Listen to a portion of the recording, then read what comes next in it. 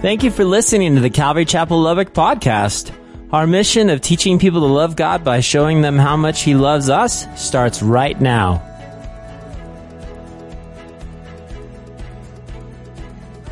Guys, when I think about Leah, I think about a girl who lived in the shadow of her younger, much prettier sister, Rachel. I mean, think about that. All of her life, she was always the older one. She was always the one that had delicate eyes, but her sister was gorgeous. And you can imagine just a little bit going on in the family. They'd come over and they say, "Oh, Leah, she's cute." But no, she's gorgeous. Look at Rachel. She's Hollywood. Man, wow. And there's poor Leah just taking it all in. You can imagine. Until something happened. You go, "Well, like what happened, Pastor?" Well, remember, she lived under that shadow until Leah got married. And until she began to have some babies, that's when it changed. You see, the Bible tells us in Genesis 29, verse 31, it says, "When the Lord saw that Leah was unloved, He opened her womb, but Rachel was barren." I want you to look at your Bibles, guys, and I want you to underline this because there's some things that jump out at us. Number one, it says that we see that the Lord saw that Leah was unloved, and He opened up her womb. Now, you got to remember, in the Middle East, to have a baby was a sign of acceptance. It was the social thing. I mean, this is what you do. You got married to have babies. If you didn't have babies, you almost looked like a social outcast. And so all of a sudden, Leah's feeling unloved. Boom. But it says Rachel was barren, which just breaks our heart, okay? Do you guys see that? Everybody see verse 31? Rachel was barren. Now, you guys remember the story. You go, what was the story? Okay, well, Jacob, right? Jacob is leaving. He has to go to Padan Aram. He's going to his uncle Laban. He gets there. He sees va-va-va-voom. He sees Rachel. Wow, pitter-patter. My heart goes. He thinks she's gorgeous, right? Why? He's sending the other fellows away. He's like, "Y'all got to go. Y'all got to go. I'll take care of this. Don't worry. Y'all got to go." And then he says, and then he starts moving rocks. I mean, he's like, "No, I'll take care of it, sweetie. Let's feed the sheep." You remember, and he just falls in love with Rachel. That's the story. So he says, oh, sir, I wish to marry your daughter. How much will it be? And he goes, "Well, if you'll work for me 7 years." Done. Deal. Boom. The night of the wedding, do you guys remember what happened? The night of the wedding, he goes in, he's like, "Yeah." And Leah gets snuck in. It wasn't Rachel at all. Leah comes in. It's the wedding night. She has the veil. It's dark. Jacob wakes up. "What have you done?" "Well, hey, calm down, bro. It's not on our custom to give the younger before the older. Work for another 7 years, and you can have Rachel as well. I'll do it. Deal." And guys, this is kind of what's crazy, right? And so he's married both to Leah and to Rachel. And so God realizes that He's in love with Rachel. Leah was a sneak-in. He says he's not really in love with her. He says this isn't the right thing to do. So for the moment, guys, in His sovereignty, He allows Leah, you remember last week, to conceive and have 4 boys. Now, listen closely. Here's what I want you to see. I want you to get in your Bibles and I want you to underline something for me or highlight it. You go, "What's that?" I want you to underline that God did not allow Leah's sister, Rachel, to have babies. It says right here, "And Rachel was barren." Do you see that in verse 31? You go, "Ben, why do you want me to highlight that?" I want to show you something very interesting. Why? Because the text just said, God looked down, said, "Leah, boom, you're going to have babies right on. I know you're unloved." And then He comes over here and He says this. He says, "Rachel, no, not so much for you." Now, here's what we're thinking. Why do you want me to write that down, Ben? Here's what we're thinking. We're thinking, that's not fair. That's not fair, God. You don't play favorites. What's the deal? God's not fair. Why should Leah have kids and not Rachel? That's what we think. We think, God, this stinks. God, that's not fair. And here's what I'm bringing out. There are so many people who relate to God this way. He's not fair in certain things. He's great in other things. He blesses me. I got the job. I got the promotion. I got the raise. I got it. Yes. And other times it's like, man, I didn't get it. God's not fair. That's not fair. That's not fair. Another quick scenario. This goes from one of the pastors. The pastor had a brain tumor. And for one moment as he was recovering from the brain tumor, by the way, he's still alive today, but he says in his testimony that he'd look at other people and go, God, it's not fair because I'm serving you. I'm teaching the Bible. I'm reaching people. Why would I get this when that other fella is not even serving you? He's walking in disobedience. It's not fair. Now, he repented from that because that's just our thinking. But do we not think this, guys? Do we not think sometimes in our lives that it's not fair? Sometimes in our lives, let's be honest, that we say God is not fair. You go, well, why would we say that? Well, because the people focus, guys, on the one thing that God did not do for them in that moment, and they forget all that God has done for them throughout the years.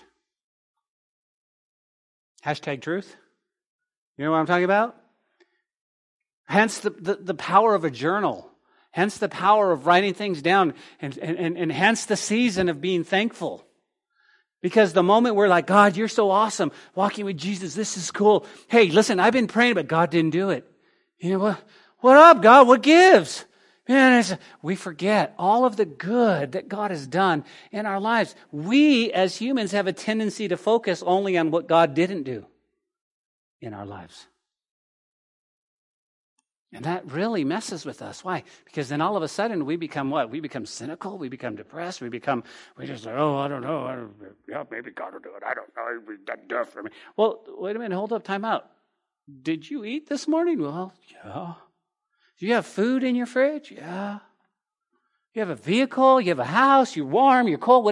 Whatever it might be. Do you have this? Yeah. Well, what is the one that? Okay. It's not fair. Everybody say it's not fair. Okay, so we think this way. But let me give you a spoiler alert. You guys ready? You realize that Rachel, in chapter 35, eventually dies giving birth to her second son named Benjamin. What, Pastor? Yeah, see, you and I, without knowing the rest of the story, we tend to lean into the notion that God isn't fair. Well, why would Leah have 4 boys and Rachel have none? Listen, here's the thing. It's God's grace in the life of Rachel and Jacob. It's His grace. And you have to filter everything through the eyes of God. You have to filter your life through what God sees. Why? You have to get this stuck in your heart, in your head, jot this down. In Him is no darkness at all. God is not like us. God doesn't think like us. He doesn't think, hey, look, this dude, God's going to punish me. God, in Him is no darkness. So everything is filtered. And so if you take a step back, here's what's going on.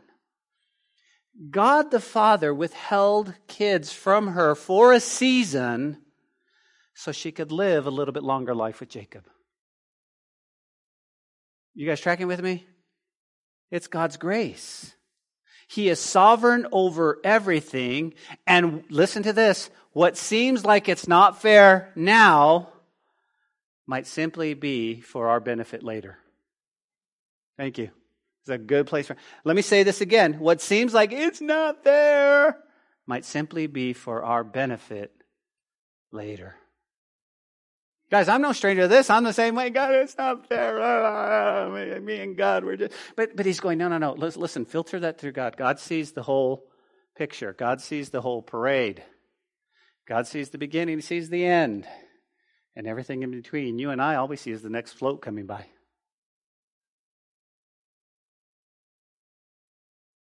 God knows the day that you will see Him face to face. He knows that day. And He doesn't tell us because He doesn't want us to worry. He says, hey, don't worry about it. Just live. Don't worry about it. I got you. But God, what if it's when I'm 53? What if I'm 54? What if I'm 80? What if I'm 9? What if it's, God says, don't worry. I got you. Trust me. Listen, God was working right here in all of their lives. Rachel, it would be, wait. I want you to enjoy life now. Your babies are coming. Hang in there. That's what he was teaching Rachel. Wait. Ever been in God's waiting room? Ever have to wait? Ever when God says, okay, just wait. Just wait. You're like, I don't like to wait. I am the most impatient. I don't like to wait. What do we do? What do we do when we're in the waiting? What do we do when we're just in the flying pattern? When we can't land, what do? We just serve. And when God calls us to wait, just serve. Okay, God, what am I going to do? I'm just going to serve. What's God doing with Rachel? He's telling me to wait. That's what he's doing with Rachel. Well, what's he doing with the rest of them? Well, for Leah, he's teaching her to trust God rather than man. Trust God rather than man. You go, how so? Remember what Leah does. Leah puts Jacob in the place that only God can occupy. Okay? That's what Leah's been doing. And you go, well, Ben, how do you know this? Remember the conversation we had last week. As Leah begins having children, she starts naming them, right?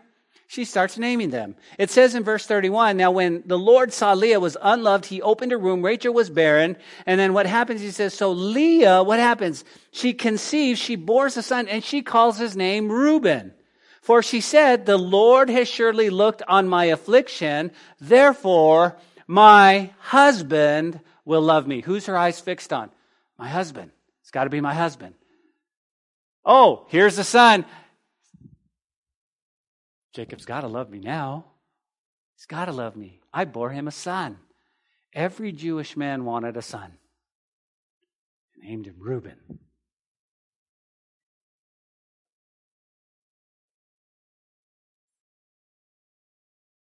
Guys, we get a good indication of Leah's relationship with God by the name she gives her kids. A good indication. How so? Well, she says, see a son. See a son. I've got a son. I've got a son. I've got to give you a son. Jacob, what's she doing? Guys, she's looking for man's approval. And she's saying, I did good, right? Now you have to love me. Guys, think about this. Think about this in our own walks with God. A lot of times we feel like if we just do good for the Lord, then he has to love us. And we play this cat and mouse game with God. And when we mess up, what do? We back up. We shun down. We go, God doesn't love me because I surely messed up. And okay, so what I'm going to do, I'm going to clean myself up. I'm going to wait. I'm going to clean myself up. And then after a period of time, then I'll come back and go, God, can I come in your presence again? Listen, I'm going to go help some folks over here. You got to love me. See, that's what people do, but that's not the gospel. That's not the gospel. The gospel is, guys, is so entrenched in us. The gospel is so in us that we realize that it's not about us. The gospel is always about Jesus and that he died to save us, and we are approved in him, we are loved in him, we are secure in him. We don't have to play this cat and mouse game. Because there is nothing you can do to make God love you more, and there's nothing you have done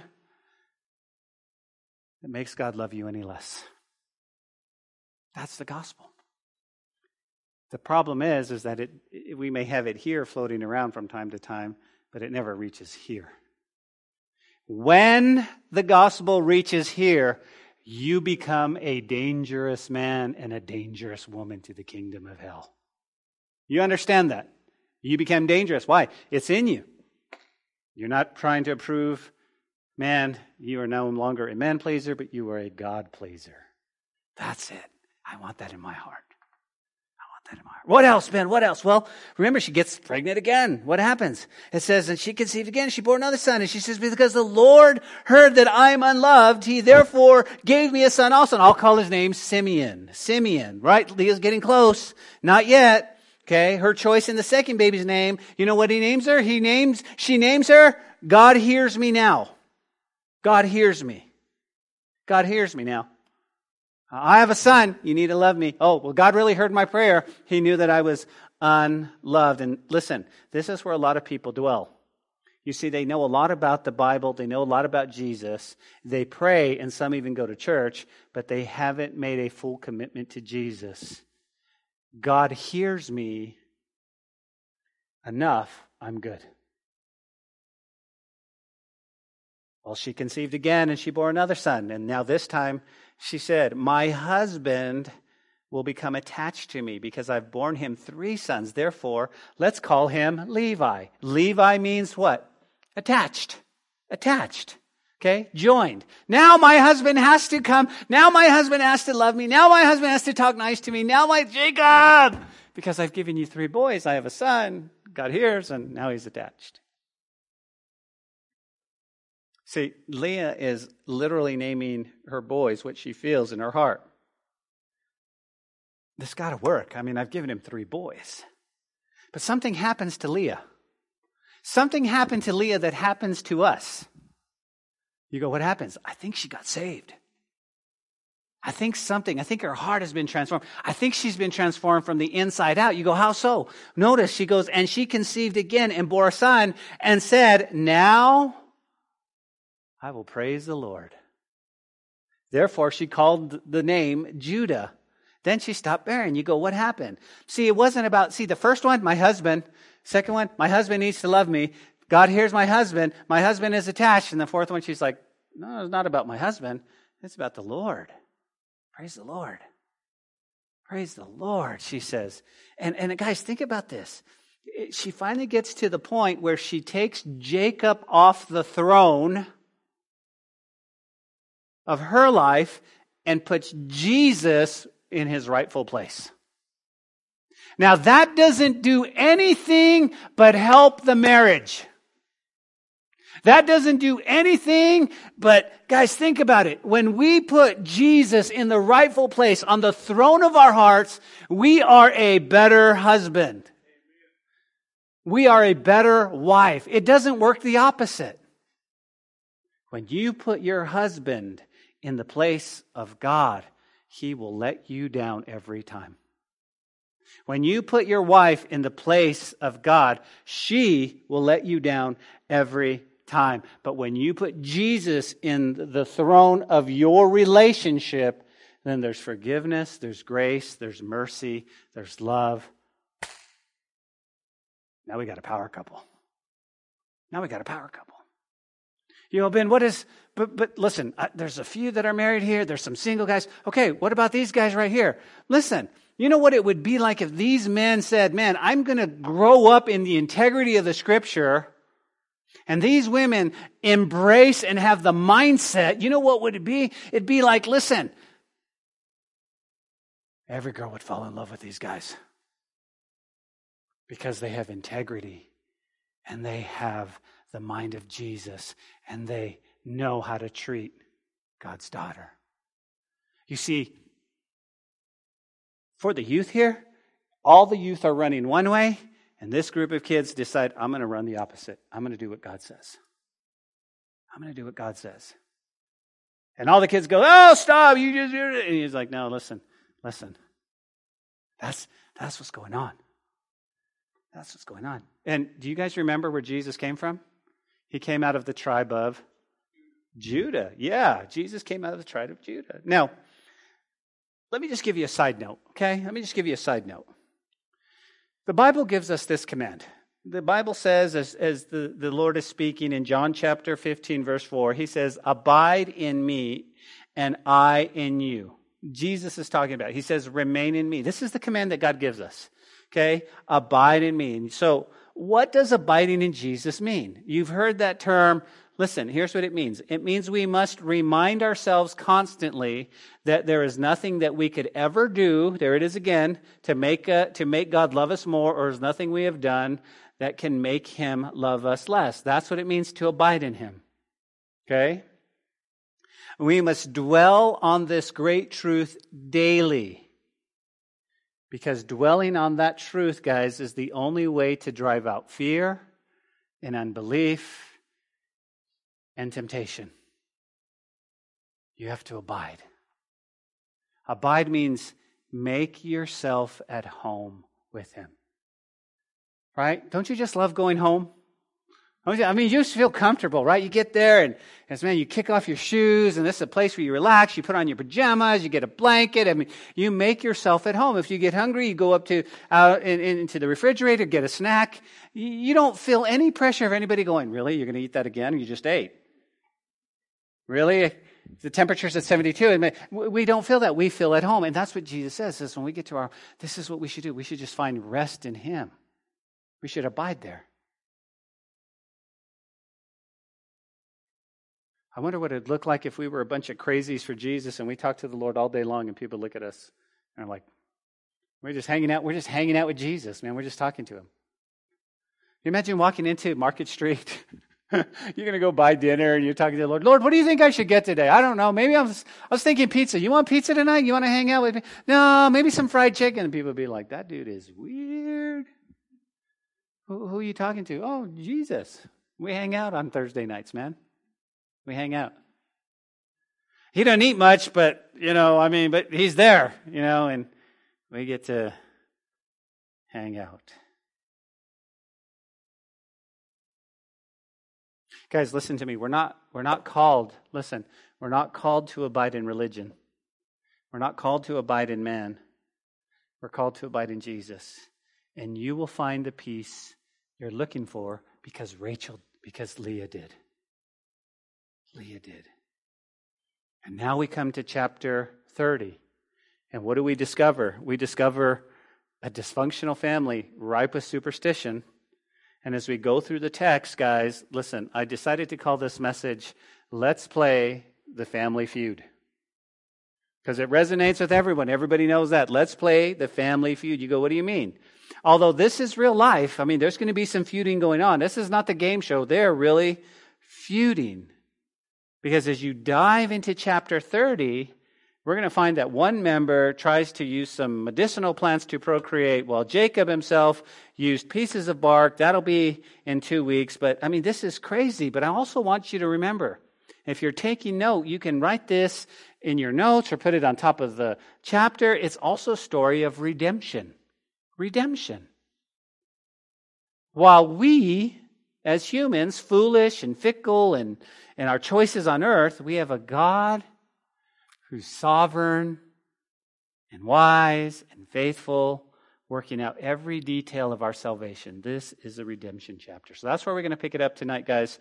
Chapter 30, verse 1, it says, Now when Rachel saw that she bore Jacob no children, Rachel envied her sister and said to Jacob, Give me children or else I die. Right? This is trippy. Why? Because this is exactly, I just want you to see, it should be jumping off the pages of Scripture. You go, what's happening? Well, first of all, there are two operative words that we must take a look at. In the New King James, it uses the word envy, envied. It means to envy, to be jealous, to be envious. And here's what it means. It means I want what you have, and envy means I don't want you to have it. It's not that I just want what you have. I want to go above and beyond that. Listen, I want what you have, and I don't want you to have it. That's envy. Everybody got that? Okay, so jealousy is just going, oh, I wish I had what you had. I wish I had. For example, we know that Brother Joe's a golfer. And let's say Brother Joe has this nice, beautiful club, hits the ball 300 yards. I want that club, Joe. Jealousy is that I want that club. But I'm not mad at Joe for having it. I just want the club. He's got a nice club. He's worked his whole life. He's got a $300 club. He hits the ball 300 yards. Jealousy is I want the club. You know what envy is? I don't want him to have it. And what evilness would come in my heart that I don't want Joe to have that club? Would I steal it from him? Would I hope bad things upon him? Would I hope he breaks it? You see how wicked we can be. Something's changed in Rachel. She looks at her sister. She sees, oh my gosh, she has 4 kids. And what does she do? You see, Rachel right now is not content to live with Jacob. She saw her sister having babies and something changed in her. You go, what did she change? Guys, listen. She puts Jacob in the place of God. Why? Because she goes to Jacob, not God. She goes to Jacob and says this, give me children, or else I'll die. Or else I'll die. I wonder, church, how many times we want something so bad, we put our spouses in the place of God for us to get it. In the case here, Rachel wanted children, but let us think for just a moment about our lives. How we at times pressure our spouses to give us what we want.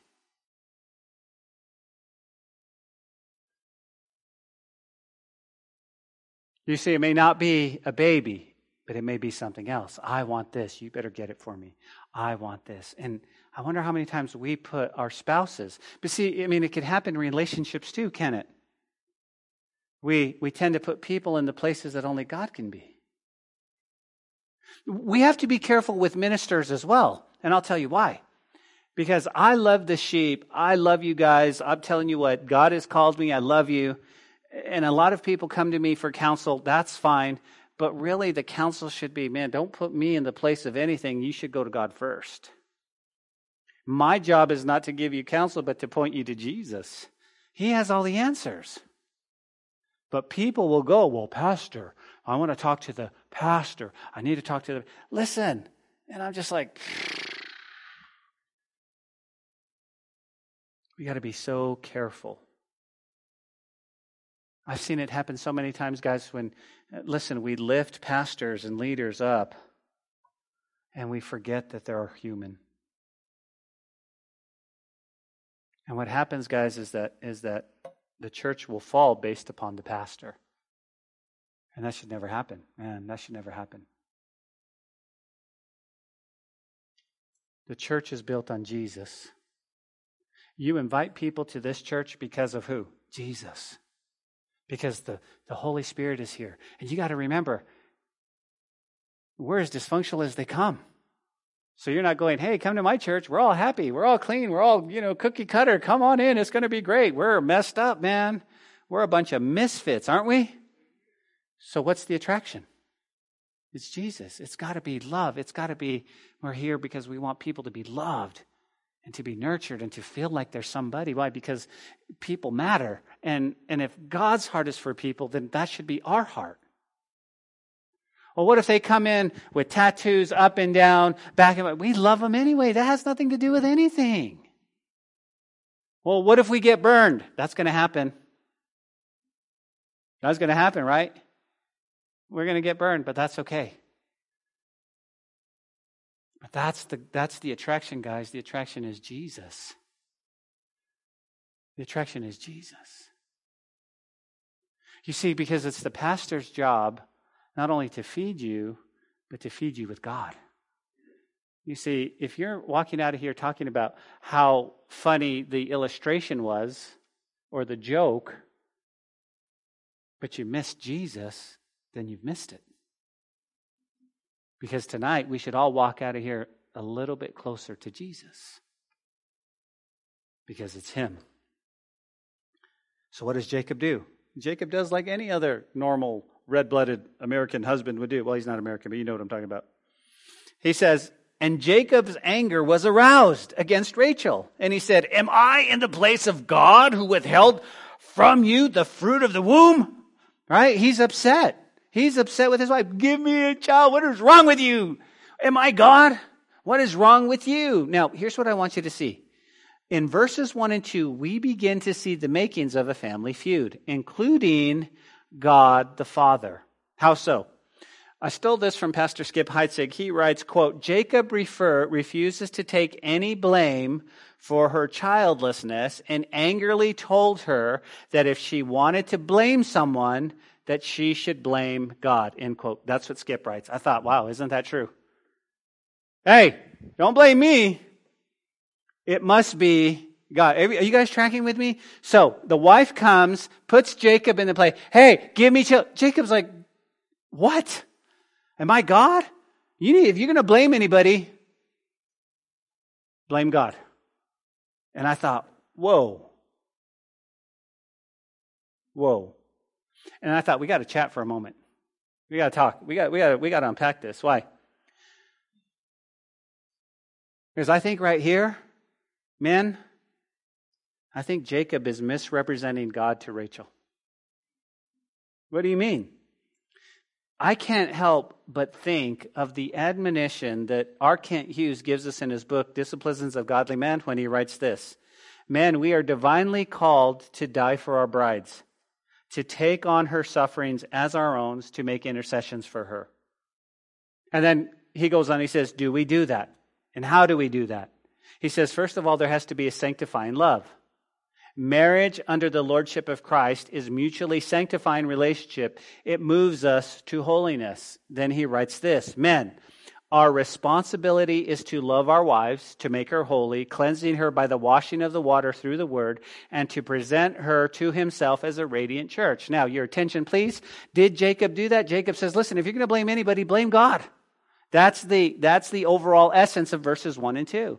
But God has called us men to be men, to be godly men. And he says, listen, you should be sanctifying your wife. You should be loving. You should be helping her get to holy. And then he writes this. He says, now this brings up some hard questions. You go, what's that? Here it is. You ready, men? Think about this. Now, not only the men, but I want the women to think about this too. Is my wife more like Christ because she's married to me? That's a hard question. Is my wife more like Christ because she's married to me? Is she like Christ in spite of me? Men, doesn't that bring conviction? You're just like, wow.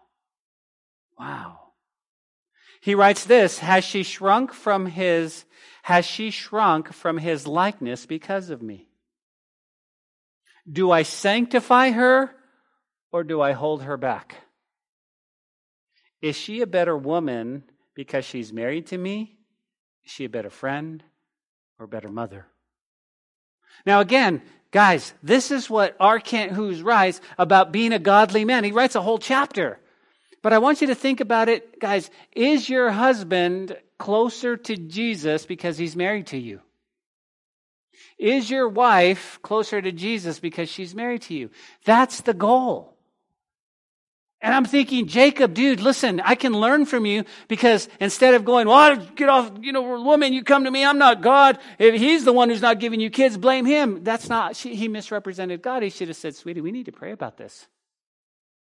I don't know why God isn't giving you any kids. I don't know. See, backstory, because Rachel's going to die giving birth to Benjamin. And God's sovereign grace and mercy is going, oh, I want you to spend some time. I understand socially that you're an outcast because you don't have kids and your sister's having 4. But I know what's going down. I know what's coming down the pike. I know what's happening. Men, women, has your spouse shrunk from God's likeness because of you? Are we better, women, men, because she's married, he's married to me? Jacob, I believe, guys, should have walked with her in that distress. We got to be careful because we get angry, we get prideful, and we start saying, "Hey, no." Jacob should have said, "No, okay, baby, hold on. Let's calm down. Let's pray about this. Let's talk about it. I know you're upset. I know, but we don't want to misrepresent God to our spouses. We don't want to misrepresent God to anybody. God is who God is." Jot this down. You know what Rachel says? Rachel says, "I'll fix it. I'll fix it." Verse 3. So she said, "Here's my maid, Bilhah. Go into her, and she will bear a child on my knees, that may also have children by her." Then she gave him Bilhah as his maid, as his wife, and Jacob went into her. And Bilhah conceived and bore Jacob a son. Then Rachel said, God has judged my case. He has also heard my voice and given me a son. Therefore, let's call his name Dan. And Rachel's maid Bilhah conceived again and bore Jacob a second son. Then Rachel said, with great wrestlings I have wrestled with my sister, and indeed I have prevailed. So she called his name Naphtali. Naphtali. So you got Dan and Naphtali. Guys, a lot going on here. Okay? A lot is happening in this chapter. You have Leah, I'm pregnant again. I'm pregnant again. I'm pregnant again. Right? 4. And then all of a sudden, Rachel's over here going, you better do. Here, why don't you go into Bilhah? Bilhah gets pregnant. And she has 2 boys. You guys with me? Right away. Now it takes 9 months to have a kid, so this is over a span of time. But a lot is going on here. Now I want you to jot this down if you're taking notes.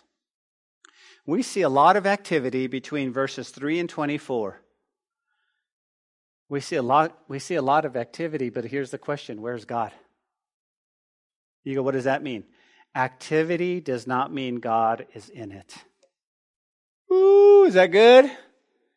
Because, guys, we as Christians can get so busy doing stuff that God's not even in it. We as a church, we have to be so careful that we are not doing ministries for the sake of ministry just to go out and minister and not even ask God if He's in it. See, we see and we can learn from the Scripture. Activity does not necessarily mean that God is in it.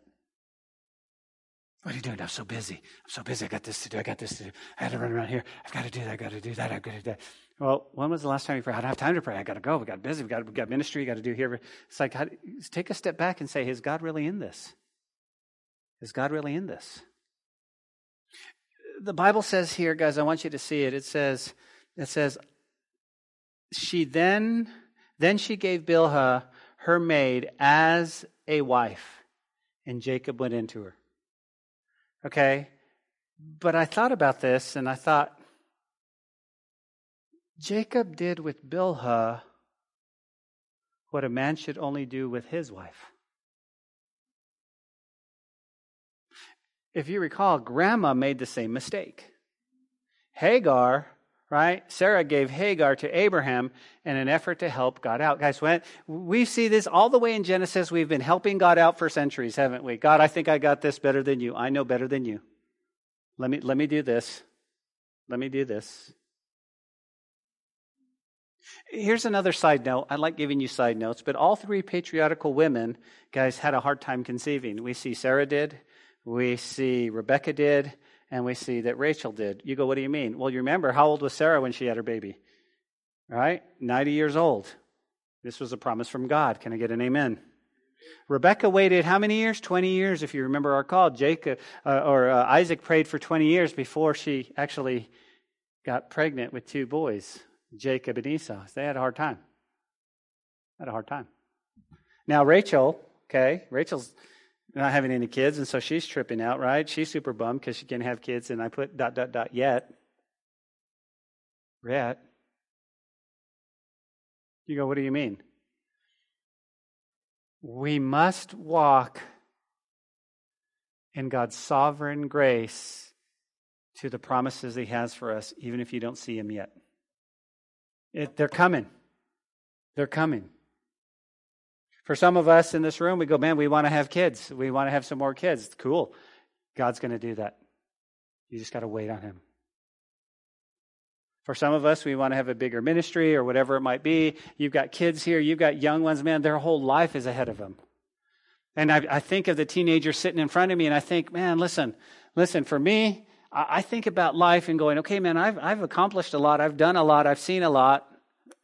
But these kids are going, man, we got school. We've got stuff. We got our whole lives ahead of us, man. We've got sports, and we eventually want to grow up and get married and have kids and have a house. And you're telling me Jesus is coming back? What's up? Well, the thing about it, guys, is listen, no matter how old you are, man, God saved you for a reason, and He's going to do incredible things. But you might not feel it right now, but it's coming. It's coming. You just be patient. And you might be the generation that does not grow up and get married or go to college because Jesus is going to come back next week. That's okay. Let me just say this. Heaven is a much better place than here on earth. That's your destiny. That's my destiny. That's the church. We're going to be with Him forever. But let me say this to you. God is not folding His arm going, okay, you kids, you're not going to get anything. You're not going to be. God's not, He doesn't, He's going to say, man, listen, you're going to walk in all that you have. But let me say this to you. How old are you? 14? 14? 14? 15. So we got 14, 14, 15. Listen, enjoy life today. Enjoy your life today. Because God has an incredible plan for y'all. And that's what he's saying here, guys. That's what he's saying. It's so cool. So these three women, they had trouble, right? They had trouble having babies, right? And so I thought, okay, you know what really speaks to me in this text right here? How do we handle trials of life? Each one of them went through a trial. I mean, Sarah was tripping out, man, 90 years old. She's like, I'm not ever going to have a baby. I mean, I'm already 90. Are you kidding me? I'm as good as dead. She had resolved in herself that she was not going to have a baby. You see, each one of them handled it just a bit different. But what Paul taught us on Sunday, guys, is that we should learn from others' mistakes so we don't make the same mistakes. So the question is how do you handle a trial? How do you handle a storm? And here's my hope. My hope, guys, as believers in Jesus, that when I'm in a storm, the first thing I need to do is be still.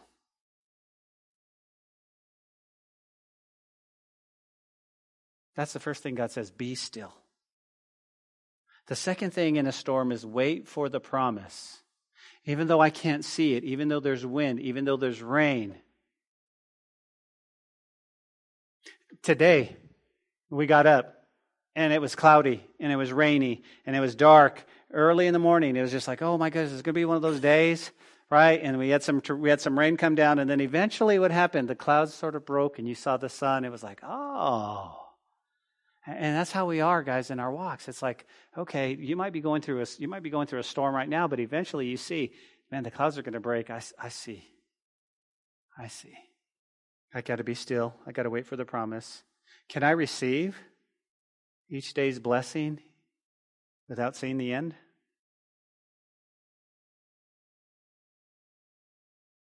Listen, I'm telling you the truth, man. Man, being in a storm stinks. It really does.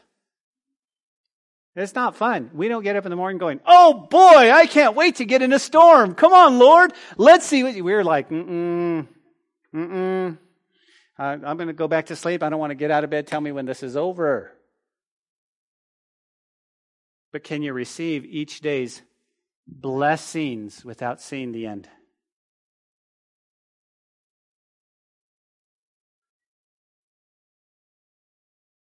Hey, what are you communicating to yourself in the midst of a storm? What are you telling yourself?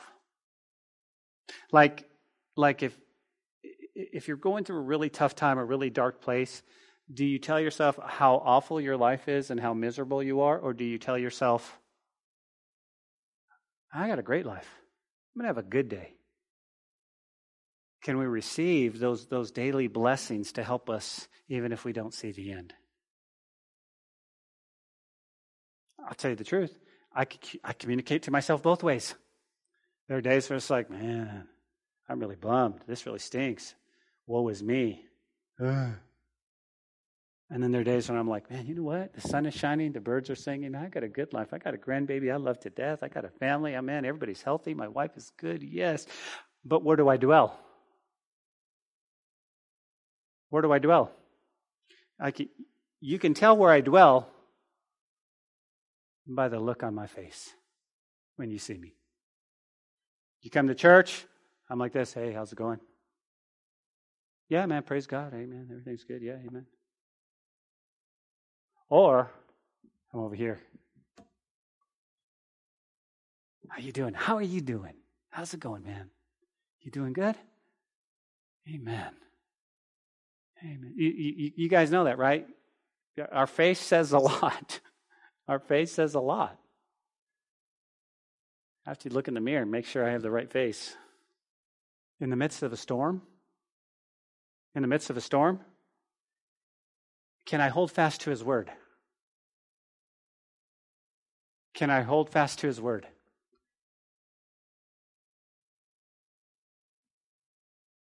You guys remember Peter? I love Peter. You remember Peter? Right? Here's what Jesus said. Jesus told the guys, Go on the lake, go to the other side, I'll meet you there. He goes up in a mountain. He's watching them on the Sea of Galilee. They row, a storm arises. They're rowing in the storm, right? They're not going anywhere. 3 to 5 miles, they're toiling all night, right? They're freaking out. Wind, rain, everything's going out, right? All of a sudden, guess what? Here comes Jesus walking on the water. You guys remember that story? Isn't that a cool story? Right? Now, here's what I want you to see. Think about this story for a minute, okay?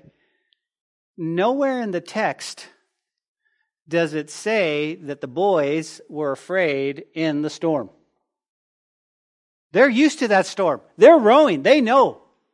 They know they will eventually get where they need to get somewhere. Or they'll drift back to where they were. But it never says, and they were afraid in the storm. You know what scares them?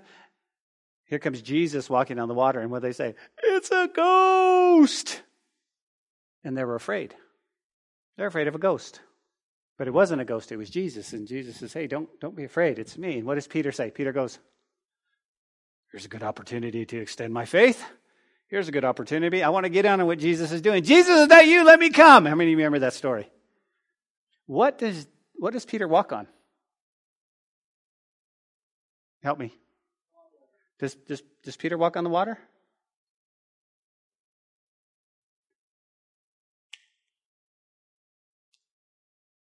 Not only does he walk on the water, but catch this, he walks on the Word.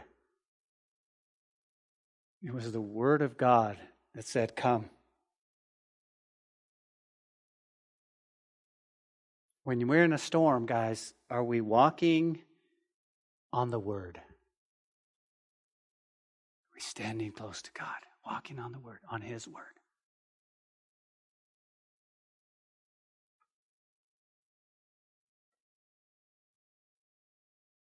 God, we got to get back in our text. Okay. The third thing we see in our text, guys, is that in verse 8, Rachel declares, I win. I win, right? Because the Bible says, and I have prevailed. That means I win. Can you imagine? Let's play the family feud. One of them's going, but how does she win? Because Rachel has 4 boys, and these aren't even her boys from her. But she goes, I win. So she names the boys. What does she name them? She names Dan. That means judging. God has judged my case. Then she names the other one Naphtali, which means I have wrestled with my sister. And I win. And she's going to, Leah going, nanny, nanny, boo, boo, nanny, I win. That's what she's saying right here. I've prevailed. Well, not to be outdone, guess what Leah does? Look at verse 9. And when Leah saw that she had, stopped bearing, she took Zilpah and her maid, and gave her to Jacob as a wife. And Leah's maidservant, Zilpah, bore Jacob a son. And Leah said, the troop comes. So she called his name Gad. And Leah's maid Zilpah bore Jacob a second son. Then Leah said, I am happy, for the daughters will call me blessed. So she called his name Asher. I'm thinking Family Feud, but you know what came out? Do you guys remember that song? Irving Berlin, he composed it, but it was that song, Anything You Can Do, I Can Do Better. Anything I Can Do. You remember that song? Some of you were there when she wrote it, but you know what I'm saying? But the point is that that's what Leah's saying. She's singing that song. Anything Rachel can do, I can do better. You want to do, no, you can't. Yes, I can. No, you can't. That's really the song she's singing. Now, I bring that up because for some reason, my granddaughter was singing that the other day. I don't understand where she got it from, but she was saying, anything you can do. Maybe I was taught her, but that's what she's doing. She's singing a song. So she has 2 more boys. She has Gad, means troop. Asher means happy. Look at verse 14. Now, it changes. Now, Reuben went in the days of the wheat harvest and found mandrakes. Everybody say mandrakes. In the field, and he brought them to his mother Leah. Then Rachel said to Leah, please give me some of your son's mandrakes. Why did you say mandrakes? Because if you have a pencil handy, circle that word. Because in Hebrew, they're love apples. They're love apples. It brings out exciting sexual desire. That's what mandrakes do. I don't know about you, but when I read the text, it made me wonder why Reuben would pick them and then bring them to his mom. I just wonder.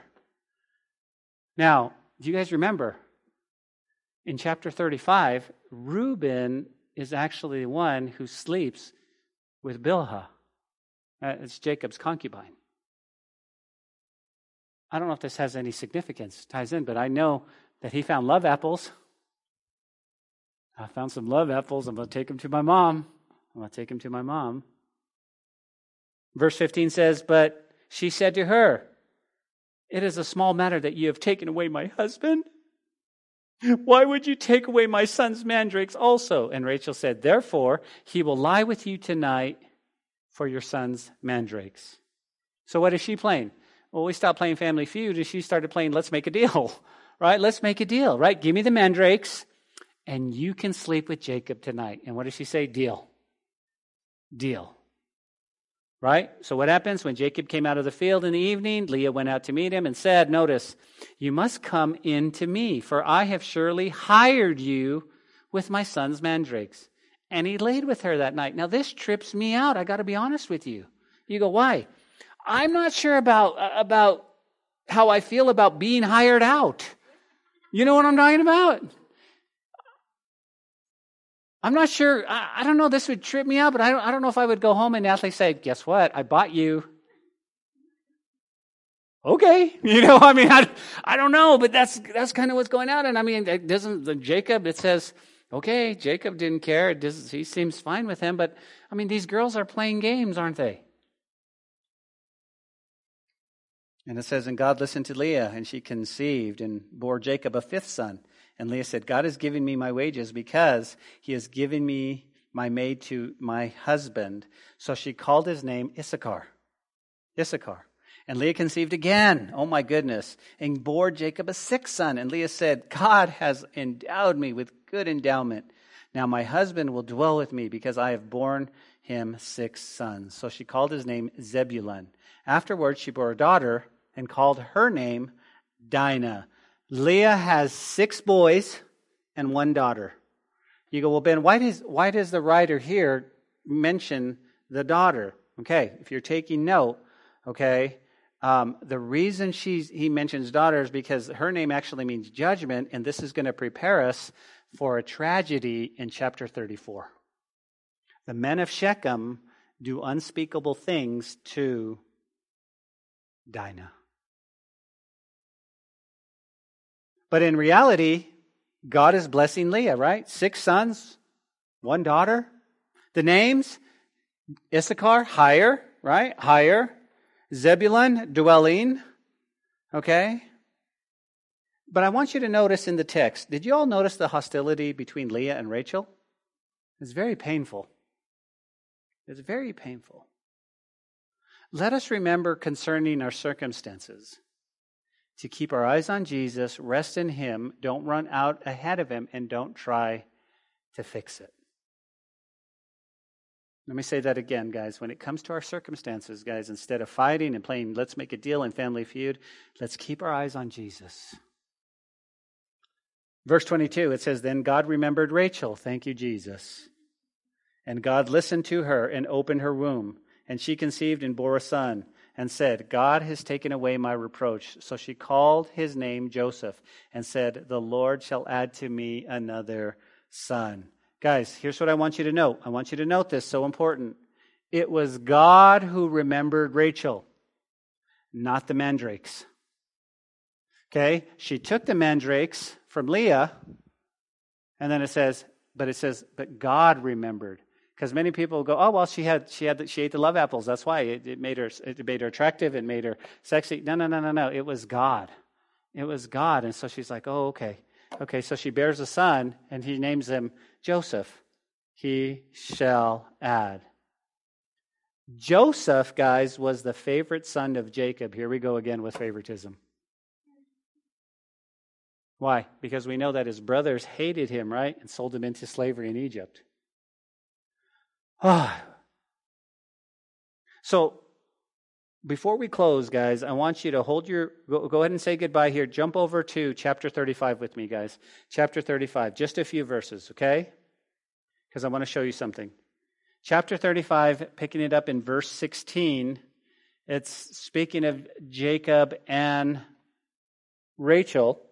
Then they journeyed from Bethel And when they went, there was but a distance to Ephrath.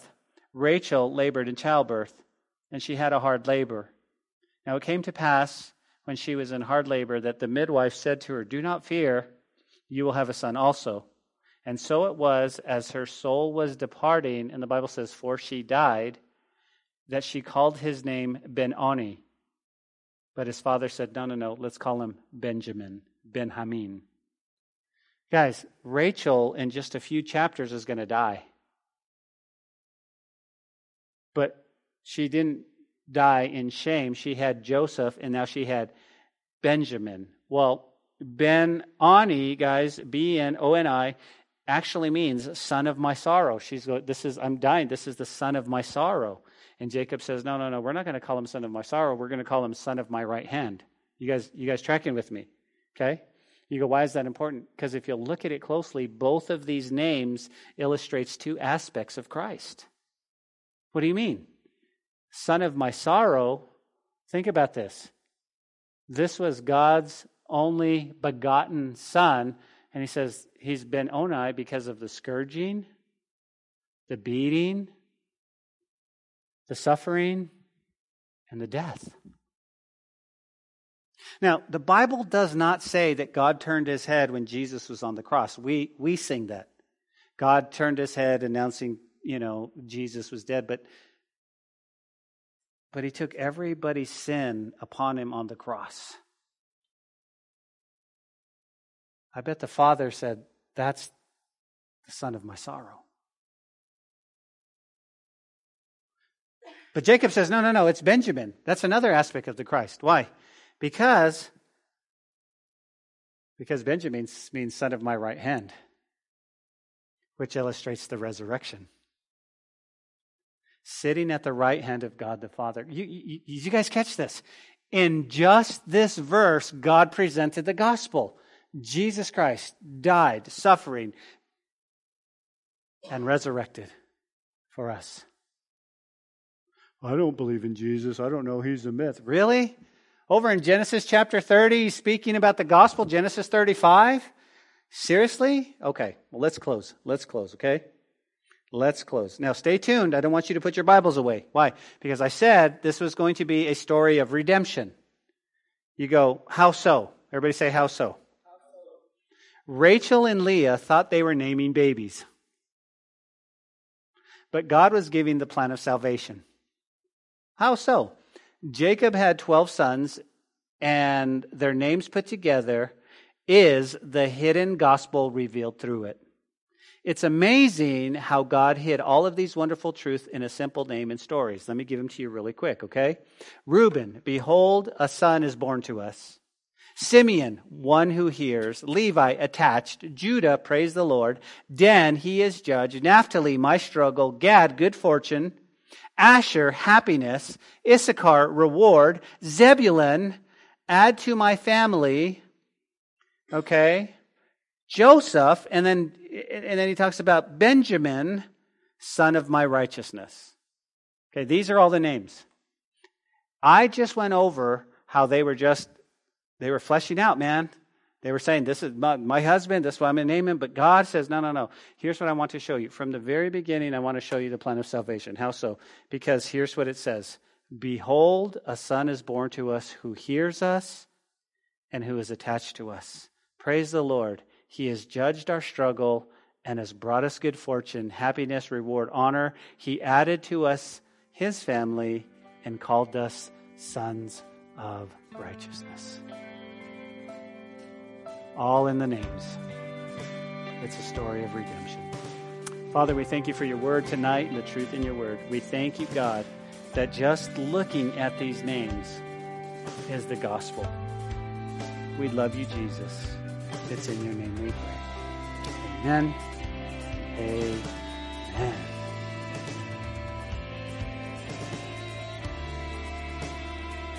Hey, this is Pastor Josh. I hope this message has encouraged you in your walk with Jesus. If it has, we would love to hear your story of how it has impacted you, or especially if you responded to the invitation to receive Jesus into your heart as your Lord and Savior. To get in touch or to receive more information, please contact us by phone at 806-799-2227 or send an email to calvarylubbock@hotmail.com. Again, that phone number is 806-799-2227. Also, if you want to partner with us financially to take the gospel to West Texas and the world, please click on the donate button on calvarychapellubbock.org. Thanks for listening to the podcast. May God richly bless you.